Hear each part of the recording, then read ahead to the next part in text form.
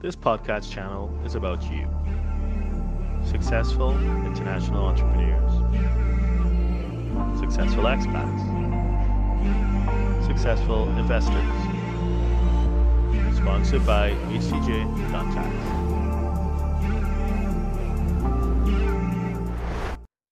Good morning, good afternoon, good day, depending on what time zone you're in. So, thanks for sharing your time and thanks for joining us on Zoom or on Facebook, or on YouTube, or on LinkedIn. It's always good to see you guys. For those who joined us before, welcome back. And to those for whom this is the first time, welcome. Good to see you. And hopefully, I look forward to some interesting questions at the end, or comments as well. So historically, what we would have done is started off with like a presentation and then go into Q&A. But I found that the audience has become progressively sophisticated. So what I just tend to do right now is just dive straight into it. So for those who sent you questions in advance, thank you. So I'll go through them in the order in which they received. I'm sure we will have time at the end of those. And those who have logged on to the various platforms, feel free to type your questions in the boxes below. And I'll get to them in the order in which they are submitted. So without further ado, let's jump right in. So the first question, she's asked, if a non-American, so a non-US citizen, a non-green card holder, they were working in the US and they've given up their work permit, their work visa was, so she surrendered her work permit or work visa, and she's since left the US. She was awarded certain shares which vested after she left the United States. So the question is, are those taxable? Well, unfortunately, they will be taxable by the US. So typically speaking, because the exceptions to every rule, but typically taxes are recognized and reported and taxes paid when shares are vested, not when they are awarded to you. So when they actually vest, then you have the ability to liquidate them or do whatever you like with them, transfer them or whatever.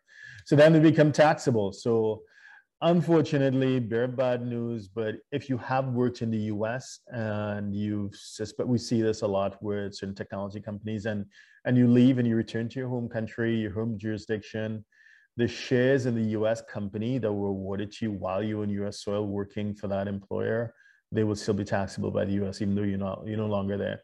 Typically, payroll teams are helpful in that they would make arrangements for you and help you with the withholding, so that you can still be, they can basically go through the admin for you of deducting whatever the relevant amount is and paying it to the Internal Revenue Service. But if that has not been done, then you should contact your preferred US tax professional and file the relevant return.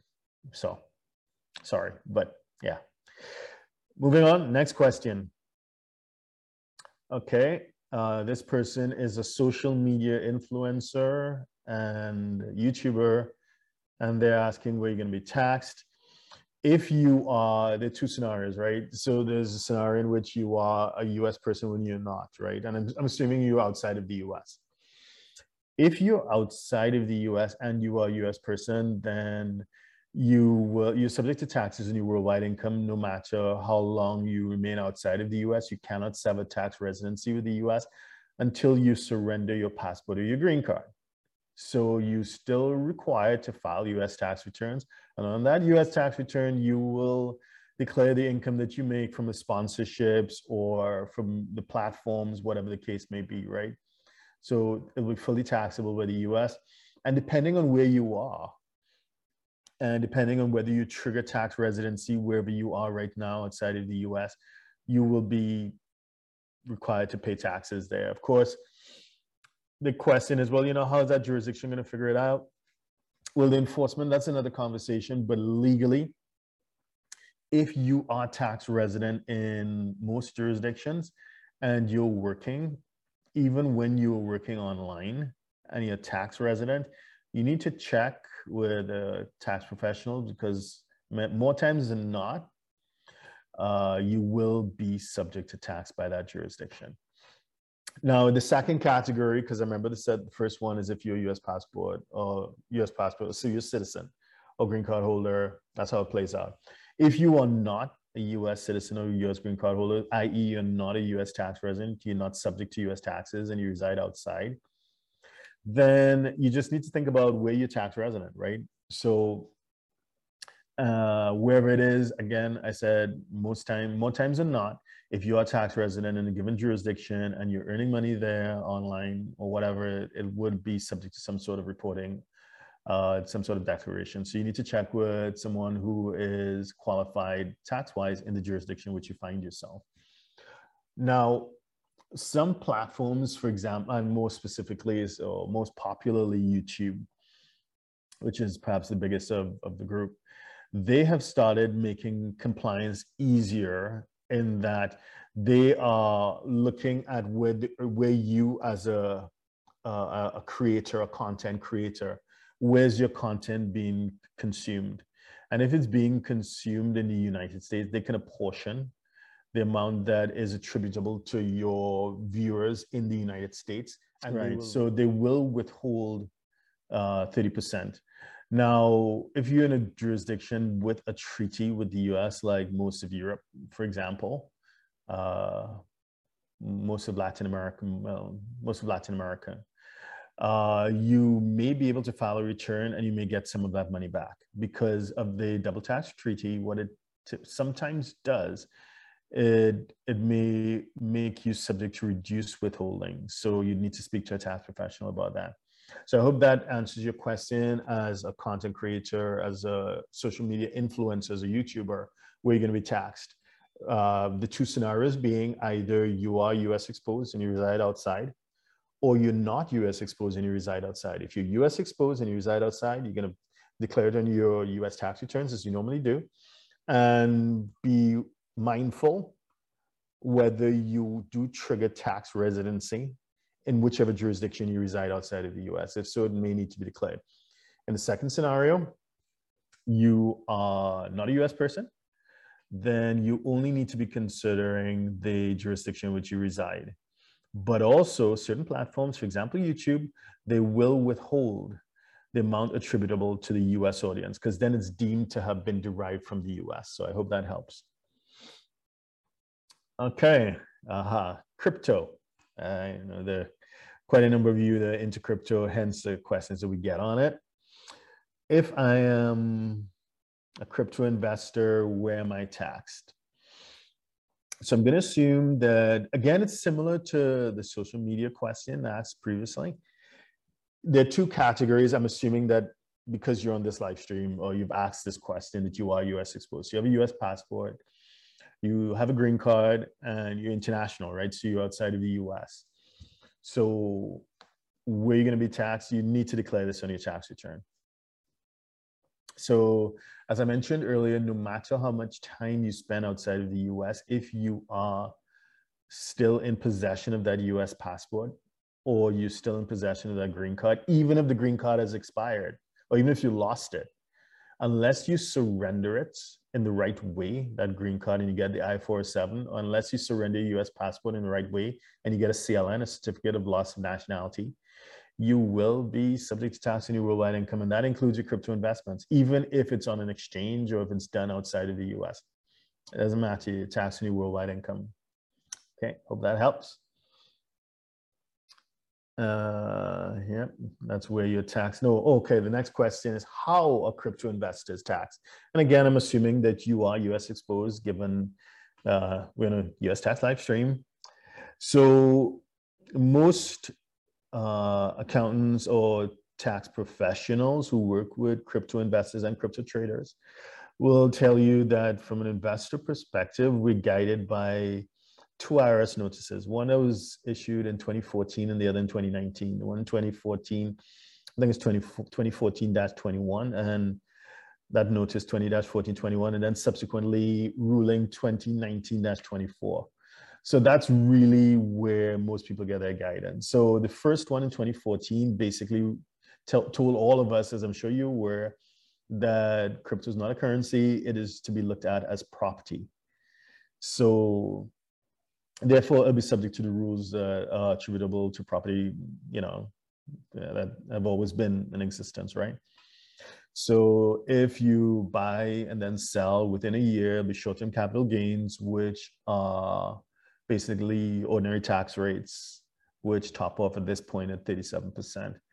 If it is that you hold and then you dispose, or there's a liquidity event, or there's a taxable event more specifically, after a year of holding, then you're subject to taxes, then you're subject to long-term capital gains. Please remain muted. Thank you. Then you're subject to long-term capital gains. All right, so I'm just changing okay. Then you're subject to long-term capital gains.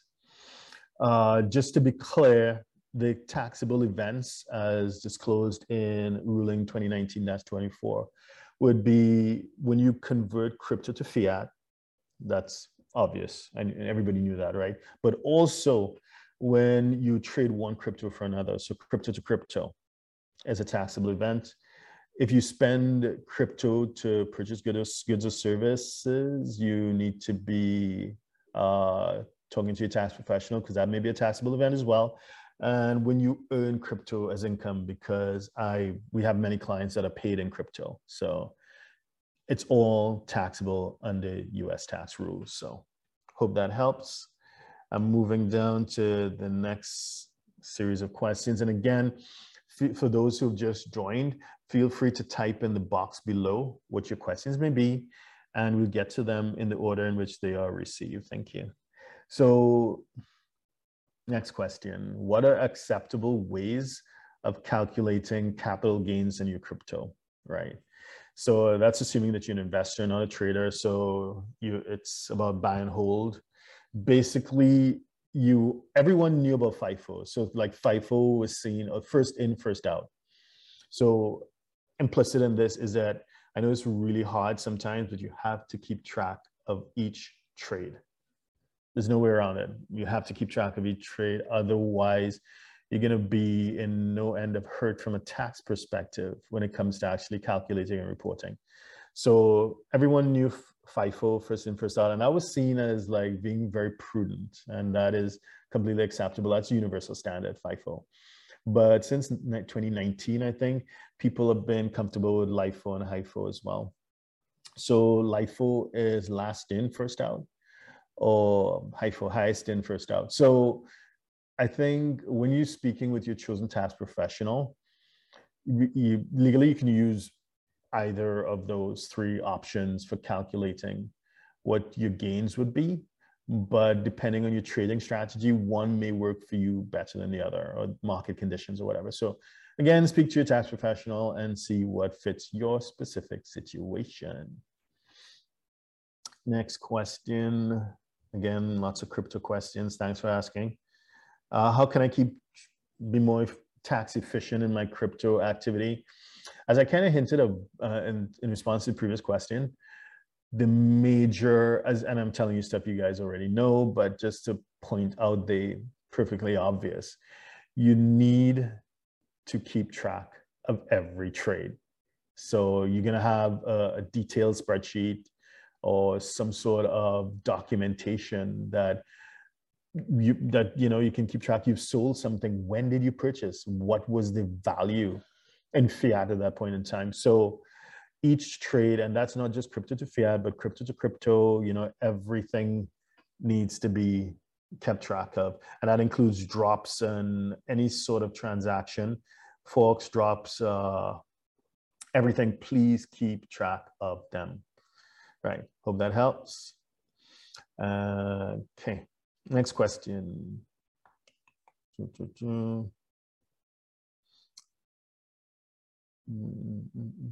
Okay, this person is not an investor, but a crypto trader. Okay. So first of all, so they've identified themselves as a crypto trader. So just for those who may be unfamiliar with what he's talking about, there's when you look at the IRS, the revenue tax rules and the tax code, it's hard to really pick up what a trader is versus an investor. So, I mean, intuitively, you know that someone is a trader if this is not something that they're doing on the side in addition to their 9 to 5. This is their full-time gig. This is their full-time focus. That's what a trader is, and we know that intuitively. But in terms of the IRS rules, when you look at case law, because you have to rely on cases that have gone before the lower courts, what there are like 3 indices that will indicate a trader, someone who's a trader rather than an investor. And that's important because you may be able to treat your trading activity in a more tax. I mean, as a trader, you can still, if you want, you can still use the, you can treat your investments like the investor, right? So someone who holds on a shorter, for longer periods, and they're not as focused as you are as a trader. But there's certain tax advantages to the trader election that makes it attractive, and it's not suitable to everybody.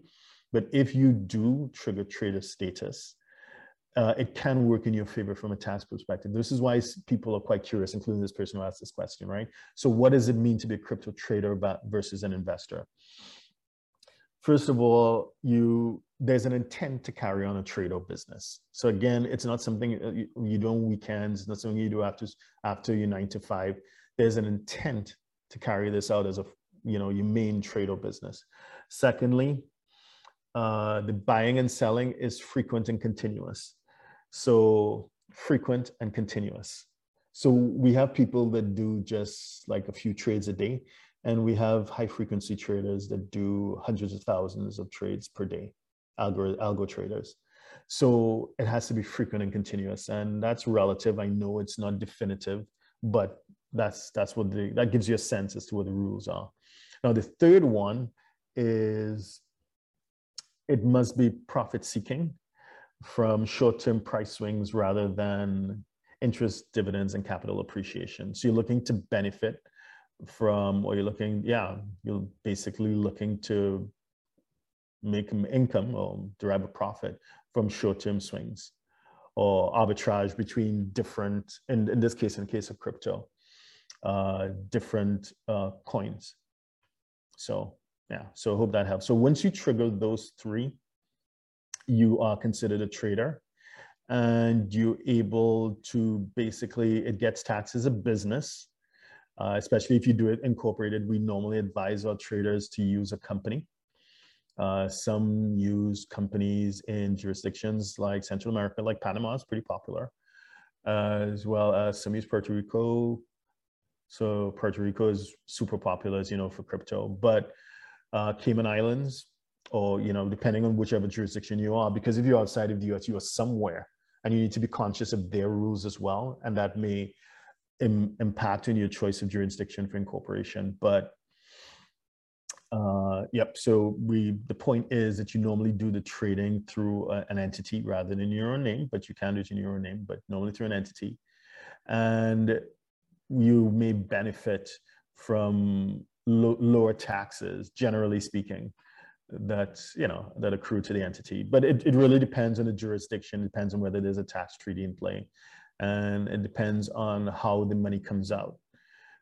Whether you check the box and it could just flow through onto your 1040, or if you take it out as dividends or salary or whatever the case may be. So there are a number of strategies that you'll speak to your preferred tax advisor, and normally you'd run some scenarios to see what works best for you. Hope that helps.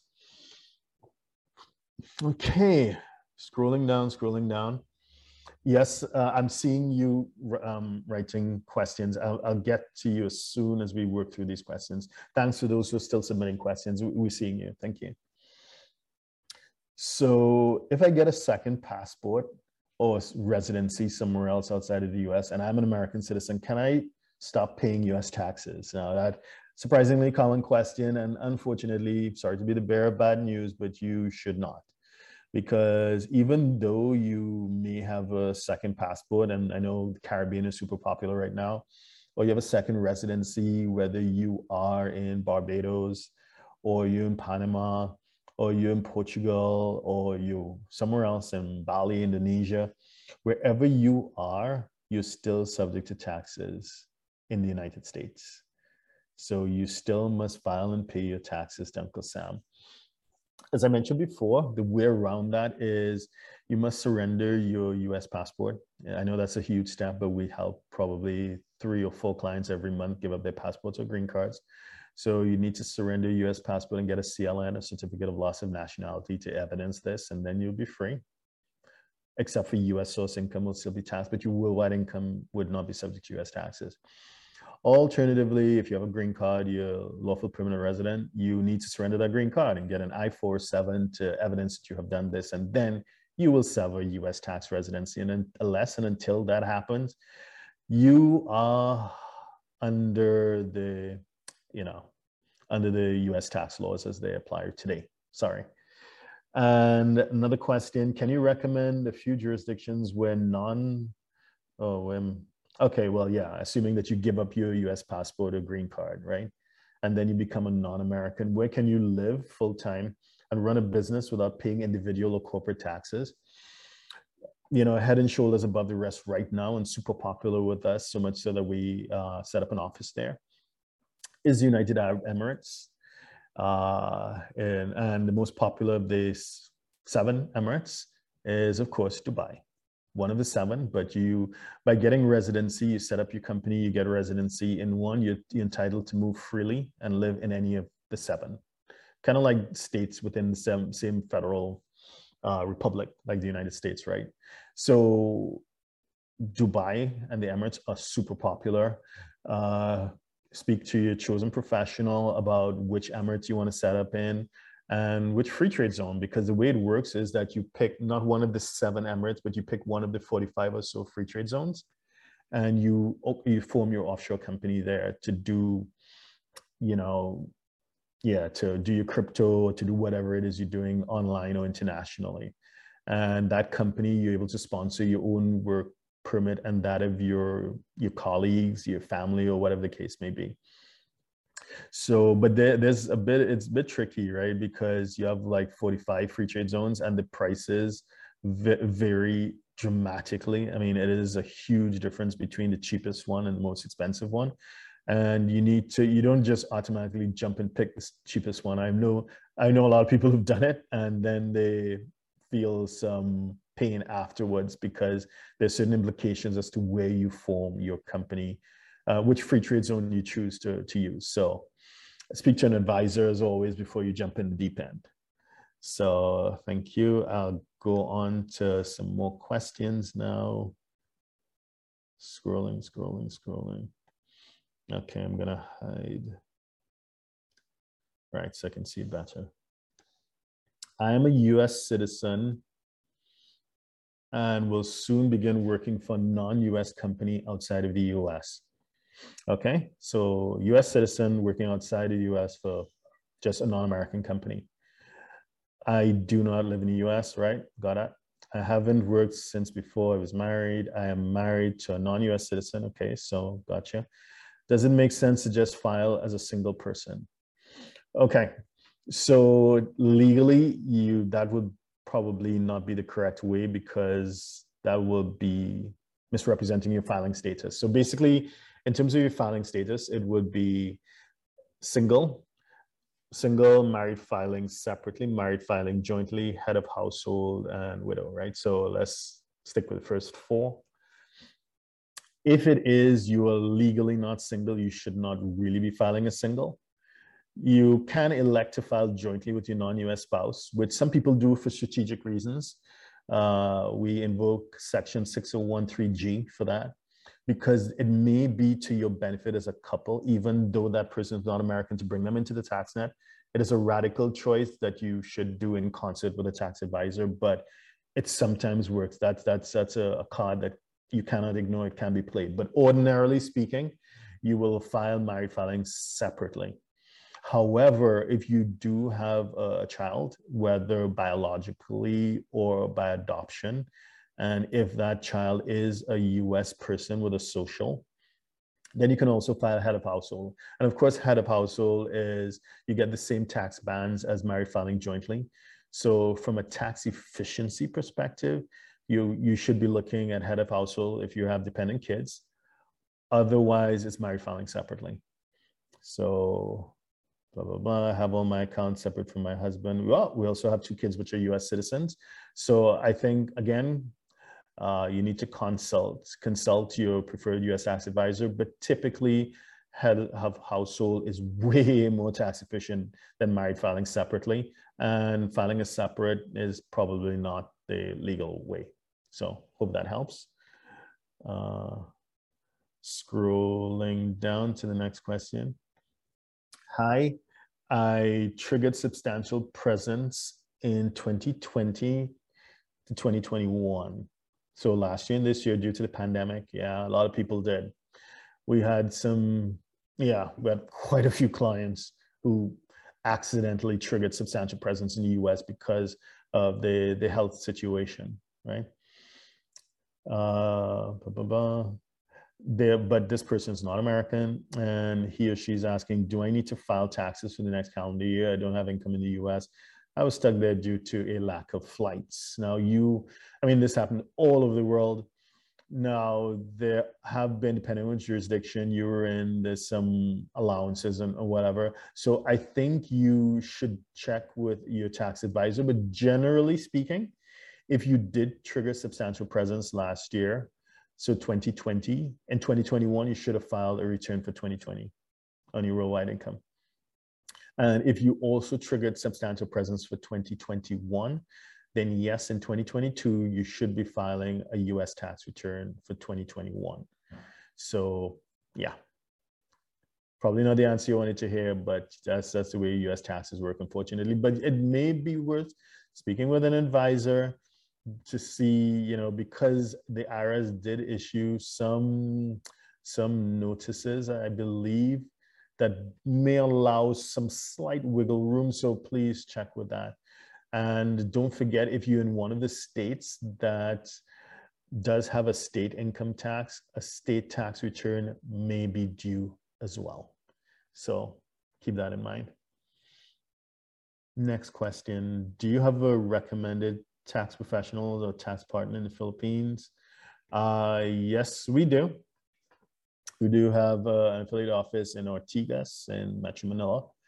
So please feel free to contact us directly. Just email help@htj.tax. That's help@htj.tax. And we will look after you. Make sure your requirements in the US and, if needed, the Filipino perspective are done properly. Okay, next question. So Joe's asking, I'm a dual citizen, US and another country with a tax treaty. And thanks for indicating that, Joe. That's really important. And I've been living outside of the US for many years. My income comes from a non-US company. Do I still need to file US taxes? Joe, unfortunately, yes, you do. You will be required to file and pay taxes, obviously in the country in which you are resident, but also in the United States because you are a US citizen. And I think when you mentioned in your question that there's a tax treaty in play, I can tell that you've been doing some reading, you've been checking this out. So you may want to speak with a firm that understands the international tax rules, because sometimes when you just speak to a firm that's domestic to the US, domestic taxes as opposed to international. So you want to speak to a firm that deals with international clients and who is aware of how to navigate the tax treaty. So that's not to just ensure that you are not taxed twice on the same income, because you should get automatically credits for taxes paid outside of the US. You get taxes which should, to some extent reduce your US taxes due. But also there are other articles in the treaty, and depending on the nature of your income, it may even bring the taxes down further. So again, speak with an international tax team who's familiar with international tax issues, including leveraging that tax treaty. Good luck, Joe. Next question. Is it true that if I'm living and working outside of the US, I make less than 100 grand, I'm not taxed? I'm a US citizen. Sarah, that's a good question. It really depends. Now, what I think that's a popular misconception. That's a popular, not a misconception, but a misunderstanding. So I'll take you back to the source. It comes from Section 911 of the US Tax Code, and that speaks about something called the foreign earned income exclusion. And my emphasis was deliberate on earned, because if it is that if you're making 100 grand or less, but that is earned income, and you may be able to enjoy the foreign earned income exclusion, which, to be honest, is the best tax break available to US exposed persons, US citizens and green card holders who reside and work outside of the US. But it must be earned income. So it does not include interest, it doesn't include dividends, it doesn't include basically unearned income. So yeah, so it's very, very specific. So to be honest, it really, someone needs to sit with you and understand what is the nature of your income. Is the 100 grand that you're earning, is that like interest, or is that dividends, or is that earned income? So you performed a service, or you're selling a product, you engage in some sort of business activity for which you're getting that in return. So if it is earned income, then you may be able to trigger the foreign income exclusion. And as the name suggests, you would exclude that income from US taxes. Now, there are two ways of qualifying for that foreign earned income exclusion, earned income. So the first is the one that everyone gets. So it's quantitative and objective. So that is the physical presence test. So once you stay out of the US and you're not in US airspace for more than 30 days in any calendar year, typically you will qualify for the foreign earned income exclusion under the physical presence test. The other one is subjective and qualitative, and that's the bona fide residence test. So that's more or less like a test of intent, like where's your center of life, where's your heart? And if your true home is in another jurisdiction, so your family's there, you own or you rent property there, you have a job there, you pay bills there, you belong to social clubs, whatever the case may be, that is genuinely where your life is right now, then you may be able to enjoy that even if you cross 30 days in the US. So for example, you're trapped because of a lack of flights or whatever, you still may be able to enjoy it because of that bona fide residence test. But however you qualify as either physical presence or bona fide residence, once you do, your first, well, it moves higher with inflation. So I think for last year, it was like 107,600 or something like that. So it goes up each year with inflation, but that income will be sheltered from US taxes. So yes, speak to your tax advisor, but you still need to report it. So even though no taxes are payable, you still need to file a US tax return. The filing threshold for return is pretty low. I think for married filing separately, $5. So if you made more than $5 outside of the US, again, no taxes may be due, but you may still have to file a return. Hope that helps. Okay, next. Okay, someone's asking, yeah, so in order to find out, you need to email help@htj.tax. That's help@htj.tax. Okay. Any other questions? We've gone through all of those that I have received and I'm seeing. What I'm going to do is I'm just going to check on some of the other platforms. I've been reading so far off of Zoom, but I'm going to look at what people are asking. Okay.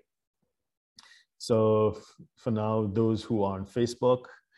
So if you derive income from US clients, but are not tax resident in the US, you're not a US citizen, you're not a green card holder, but you derive income from US clients, you live outside the US, can you qualify for the foreign earned income exclusion? Kim, that's a good question. So if you are not resident in the US and you have so you're not a US tax resident, so if it is that you're not a tax resident, so you don't have a green card, you don't have a passport, you don't trigger substantial presence, then you're not a US resident, you're not subject to taxes. So if it is that you derive income from US clients, assuming that it's for services rendered. Oh, I'm sorry. So sorry, Kim, you corrected me. Okay. So you're not resident in the US, but you are a US citizen. Okay, fine. So you're a US citizen, you're outside, and your clients are in the US. Yes, you're still subject to, you can still enjoy the foreign earned income exclusion if it is you qualify to Section 911 by virtue of the physical presence test, which we described before, or the bona fide residence test. So yes, you can use Form 2555 and make sure that you exclude the first 107,000. Plus, you get a housing deduction as well. So in some jurisdictions, we see that go up to like $150,000. So the first 150K of your income can be shielded from U.S. taxes thanks to a combination of the foreign earned income exclusion plus the housing deduction, which is, I mean, this is the best deal for US persons who work outside of the US. So I hope that helps, Kim. Another question. As a Canadian investor investing in US real estate, what taxes do I have to consider? So great question, Loan. Well, I'm assuming you're resident in Canada, so obviously you have Canadian taxes to think about, but obviously I'm assuming that you'll be familiar with that. Otherwise, we have an affiliate office in Toronto that we can introduce you to, and we work hand in glove with them to deal with clients that are exposed to both Canada and US taxes. But from a US real estate perspective, assuming that you're just a real estate investor, then you'll be subject to state taxes if you're in one of the states in which it's going to be taxed. So you'll be subject to taxes at the state level, and you'll be subject to taxes at the federal level. So yeah, and you'll also probably have local taxes. They're like local property taxes as well, which depending on which jurisdiction you'll be in, it will be a calculation based on property values. So you have local taxes or property taxes. Then you have state taxes if you're in one of the states that does have a state income tax. And then you have the federal taxes. So you'll be looking at all three of those taxes. The best advice I can give you is do speak with someone who's US qualified and is familiar with international taxes. But also the default is that the rental income is treated as what we call FDAP income, which is fixed, determinable, annual, and periodic. So it'll be subject to a certain percentage withholding, which will be 30% plus reduced by the US-Canada treaty. But you can get around, it's probably 9 times out of 10, at least in our experience, it's more tax efficient if you elect to treat the rental property as a trade or business. So you make the requisite election for it to be treated as ECI income, effectively connected with a trade or business. Speak to your tax advisor, because that's an easy way of getting real savings. In addition to which, you can have cost allocation studies, and with a view to really leveraging depreciation to further bring down the taxable income. So you can do it on your own, but I strongly advise that you speak with a tax team that can help you do real estate investments. Okay, then now she's asking, does it matter if we're in an LLC or an individual? That's a good question. From a US tax perspective, an LLC does not confer any tax benefit. You're not going to save money, despite what people say on YouTube. People without a license on the line, of course. You're not going to save any money from an LLC. An LLC is probably more for asset protection.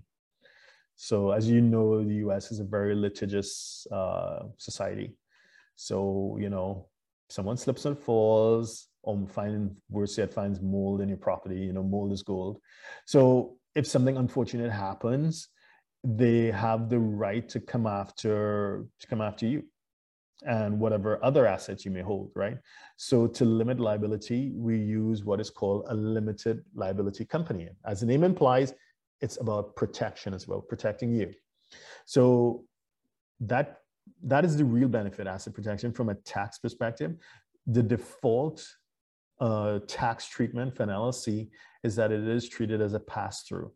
So if you're investing on your own through an LLC, it's, it just flows on, well, it's, I won't say what schedule it's on, but you're going to be taxed in the same way as if there were no LLC.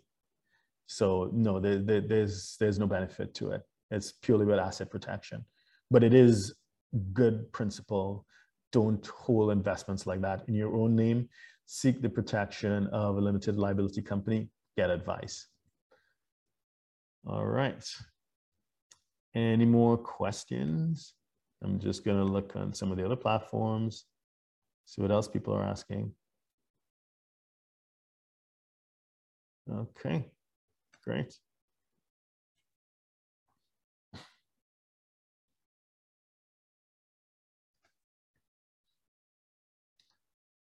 All right, nothing there.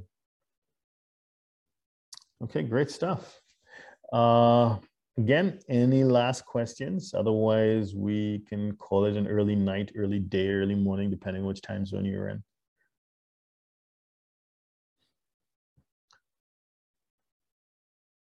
Okay, great. So I guess that's it. Thank you for your time. And thank you for your attention. We do these live streams probably every week. So, yeah, sorry, there's a question. Jewel, your hand is raised. Please ask.